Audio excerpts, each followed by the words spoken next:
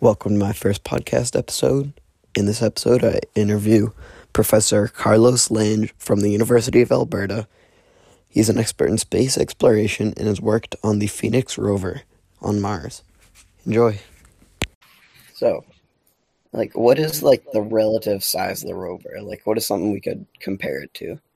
Do you know a Mini Cooper? It's not an American car, but it's so it's about that size. I'm sure there are other cars similar to that, but that's the most iconic.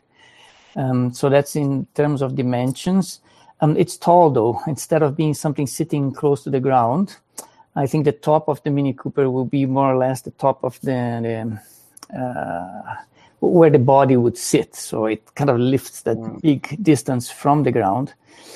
So that it can go over rocks and other type of terrain. And also, if you remember, it carried the helicopter in the belly. So it needed that distance from the ground so it could drop the helicopter. So it's much taller, but if you think the body weighs about a ton, which is about the weight of the car as well. And the body is about that size. So big.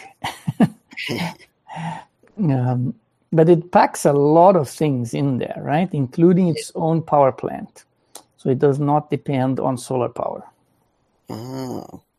Hey, because the other rover, I think Curiosity, the dust got on the solar panels. No, this one is based on the same principle, and Curiosity also does not have solar panels. The back part, this lifted tail, if you look at pictures of it, that lifted tail is actually a nuclear battery. Wow. So they have a fission material there.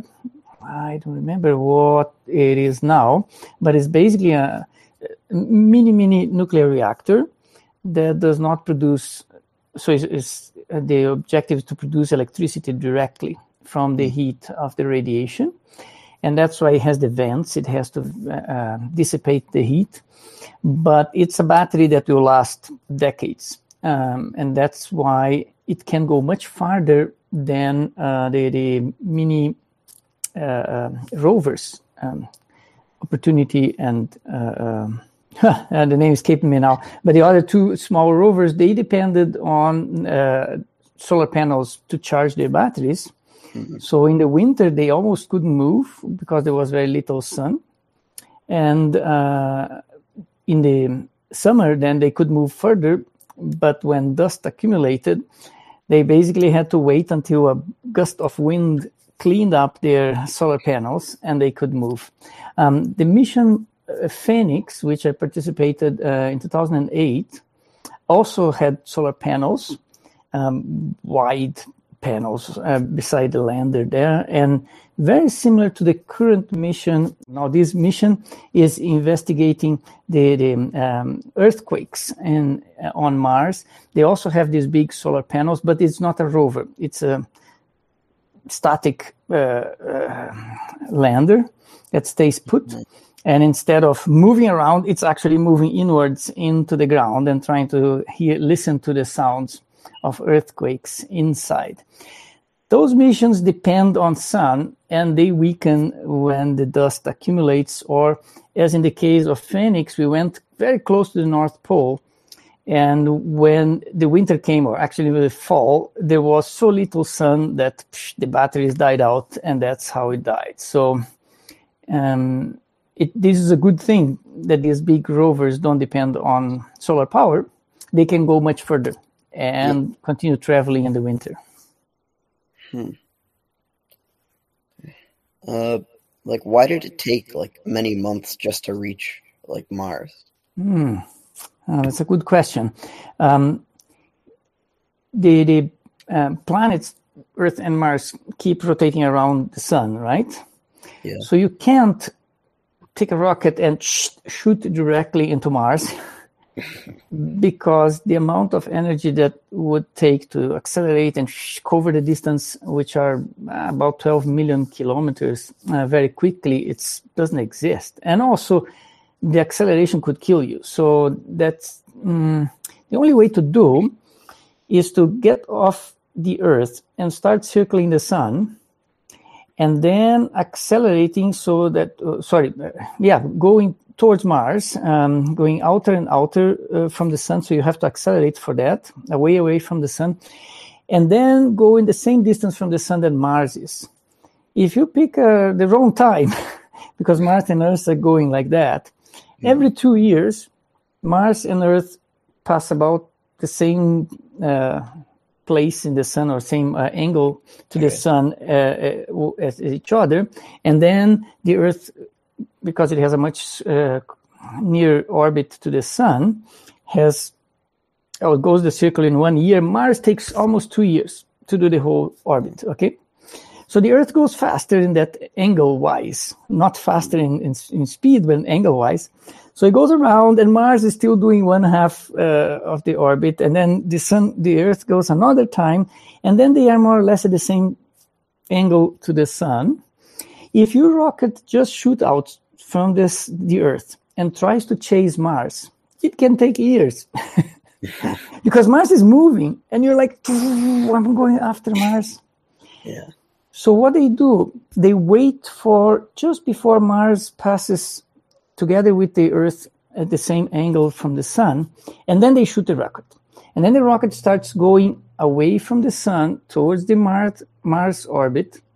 And if you time it just right, so that's why the orbiters, the mission scientists calculate the trajectory, then by the time you reach that distance from the sun, which is the Mars orbit, Mars is just passing by, and you hit it.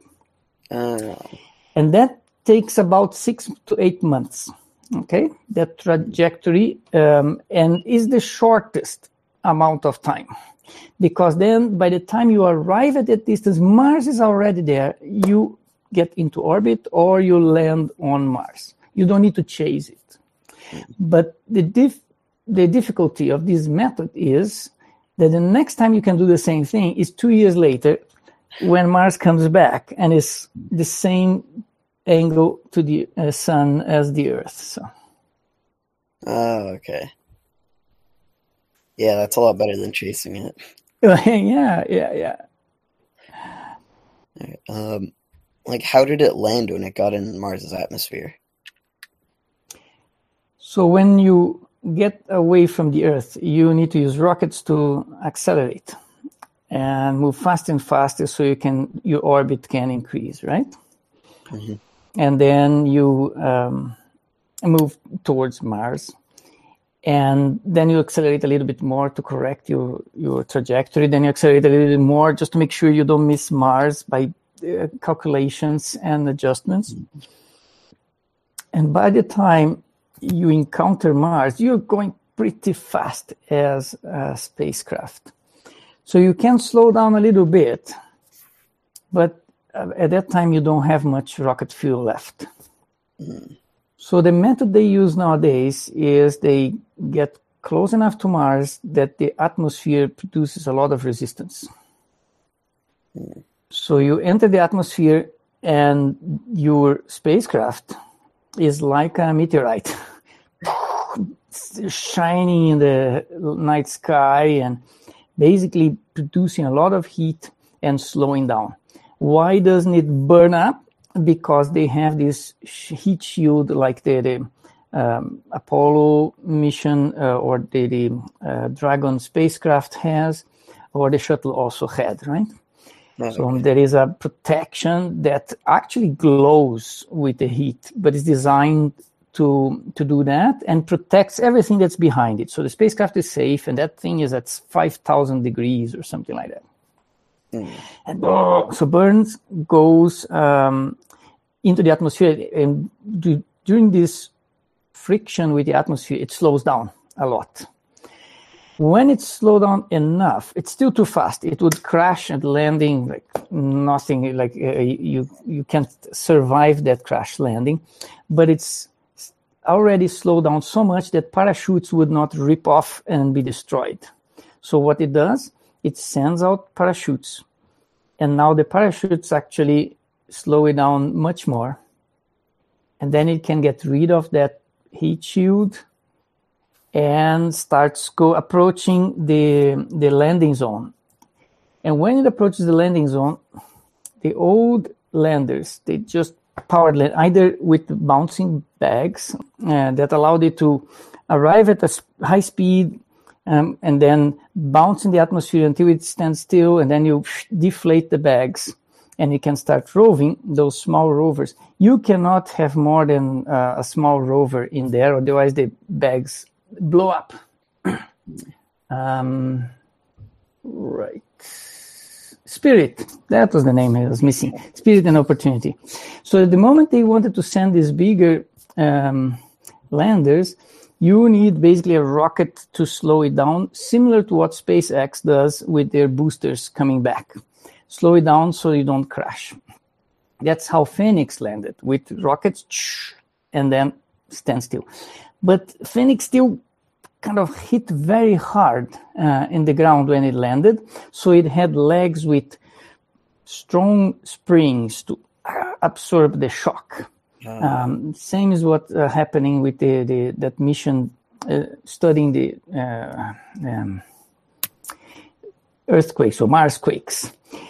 With Curiosity, you want the legs to basically drive it. They are fragile. You can't land very hard on it because it would crash the legs. So instead of just using rockets inside and letting it land hard, it has a crane on top of it with rockets. And then the crane stabilizes, and with cables, it descends and deposits the rover much more gently on the ground, and then the crane separates and moves out. There is a very nice video done by the rover itself of that operation, and you should watch it in the mission website, because then the crane moves away and the rover is safely and gently placed on the surface. This was done for the first time with Curiosity, and now second time successfully with Perseverance. That's that's pretty cool. Well, this is immense engineering accomplishment, I would say.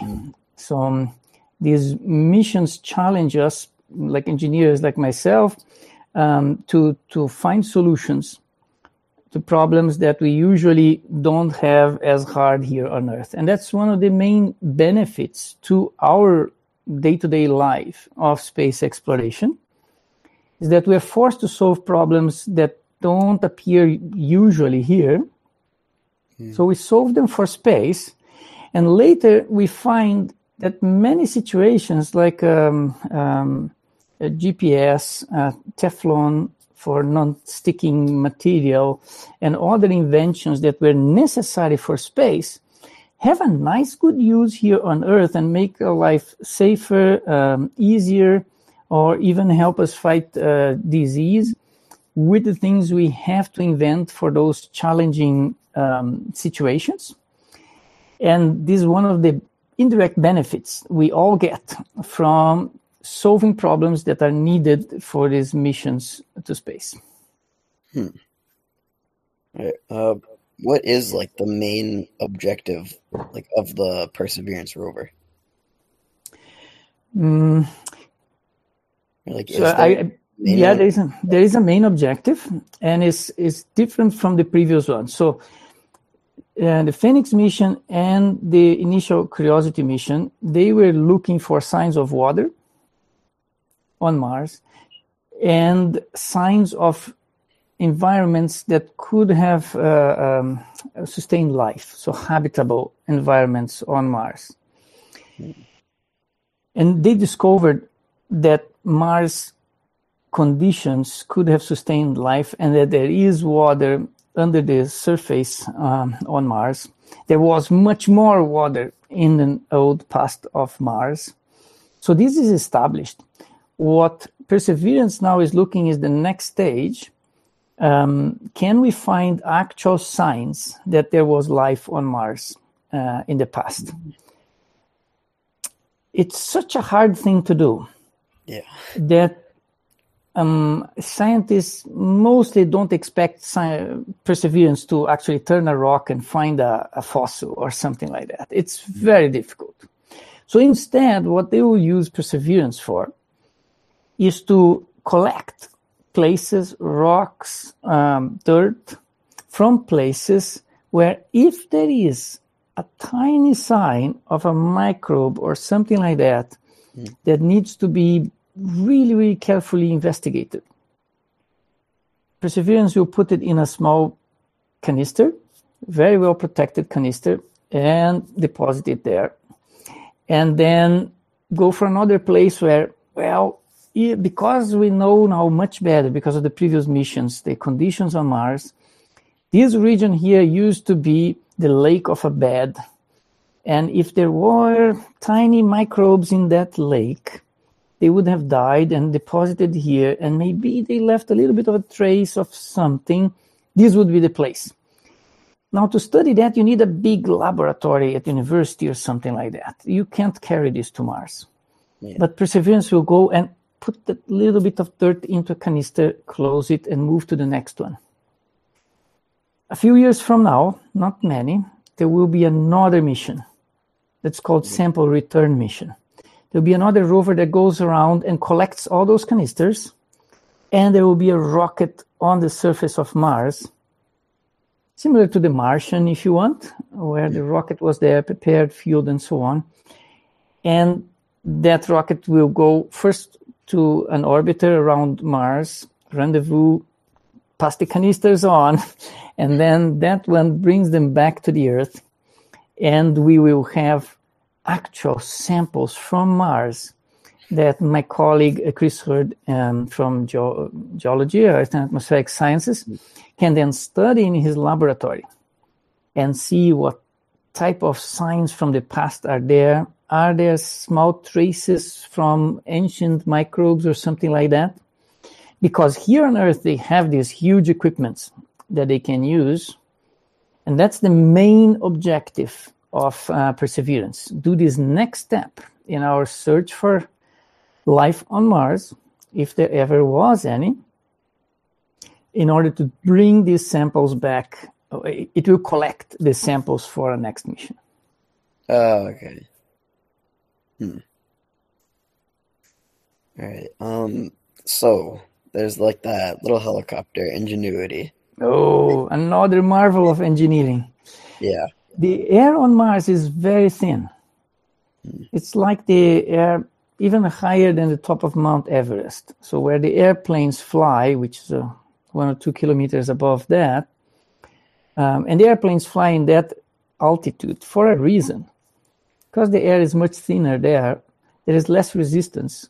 So they use way less fuel traveling from one continent to the other if they travel at that altitude on Earth. But you couldn't breathe there. It's too thin, right? And this less air resistance is very good for airplanes, but not good if you want to do a helicopter thing. It's not easy, I would say. So people had questions. So can we fly small airplanes or small helicopters on the surface of Mars if there is so little air? So just as a comparison, I don't think a paper airplane would fly in the height where normal airplanes fly. It would just fall because there is not enough air to produce that lift that keeps the paper airplane up. So the helicopter had to be modified, and it speeds its blades much faster than a drone here on Earth. The blades had to be designed using computational fluid dynamics, which is my specialty, to be much more efficient and move much more air than a drone helicopter here. And it was still a question because you can test it in the wind tunnel, Mars wind tunnel, or Mars hangar that NASA has.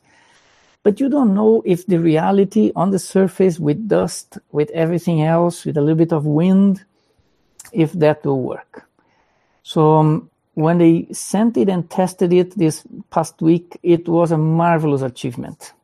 The fact that you can actually make it fly, lots of people were doubting and saying it's not possible. And I'm super happy that they were able to achieve that accomplishment. It's nice. Now they know how to do it. So they can design these drones to explore Mars in places where it would be too dangerous for a rover to go. A steep slope or a hole in the ground or something like that. You can just send the drone, the helicopter, come back. Oh, we have pictures. We know what's in there. Oh, okay. Yeah, drone travel on Mars would, like, it seems like it would be a lot easier than a rover. Well, you can't put the whole nuclear battery on the drone. So the drone will always be as here on Earth. So the battery has to be small so it can fly. So you can nicely fly half an hour and take a picture of your home or something. And then you have to bring it back and wait a few hours for it to load. Whereas the rover is big enough and has this powerful battery and can keep traveling, right? So and can carry all the instruments as well. You cannot put all the instruments in the drone. So there will be this need for both, I think, where the drone will accomplish certain things the big rover cannot, but it will still depend on the mothership, the big rover to carry the instruments and do the heavy load. Okay. All right. I think that's just about like all the time we have today, but it's been very nice talking with you. Yeah, same here. It's nice meeting you. And I hope your passion for space exploration motivates you to pursue one of these careers, which is one question I had for you. So what are your current plans for your career after you finish high school? Like I've been thinking about a couple different career paths, like marine biology. I feel like that would be a pretty cool one. Oh, it is. Like okay. Being architect or something. Okay. Like Two different paths. So keep pursuing. What I suggest is during your time in high school, try to do some activities related to these two potential paths, right? And see which one you like most doing and you can imagine yourself doing. You can shadow a professional doing marine biology. If you ever visit the coast and try to connect with one and see what is the career like.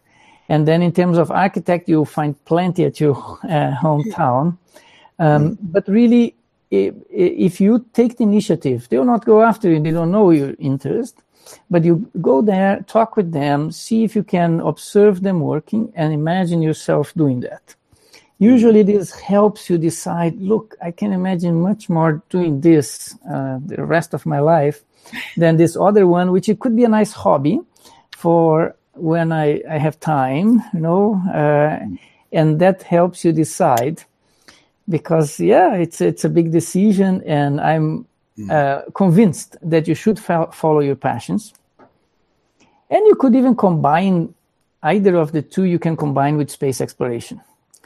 So there is now an active work of architects trying to design habitats for space, both on orbit and on the surface of Mars. There was 2 years ago a competition from Hewlett-Packard for designs of possible habitats for Mars. And this will continue happening. So an architect that loves space exploration will have work to do in that field as well. Marine biology is a bit harder because until we go to Europa, which has an actual big sea and could have even life under the sea, you won't have another planet or moon to explore. But still, the images I've seen from deep marine trenches, they are so exhilarating and so new and so unexplored, like the expanse of space. There is still a lot for us to discover in the bottom of the sea. So I think you will feel the same thrill as space explorers if you study that undiscovered part of the Earth. Yeah. Okay. Yeah. Well, good luck. It was nice to meet you. Nice to meet you too. Stay in touch. Bye. Bye.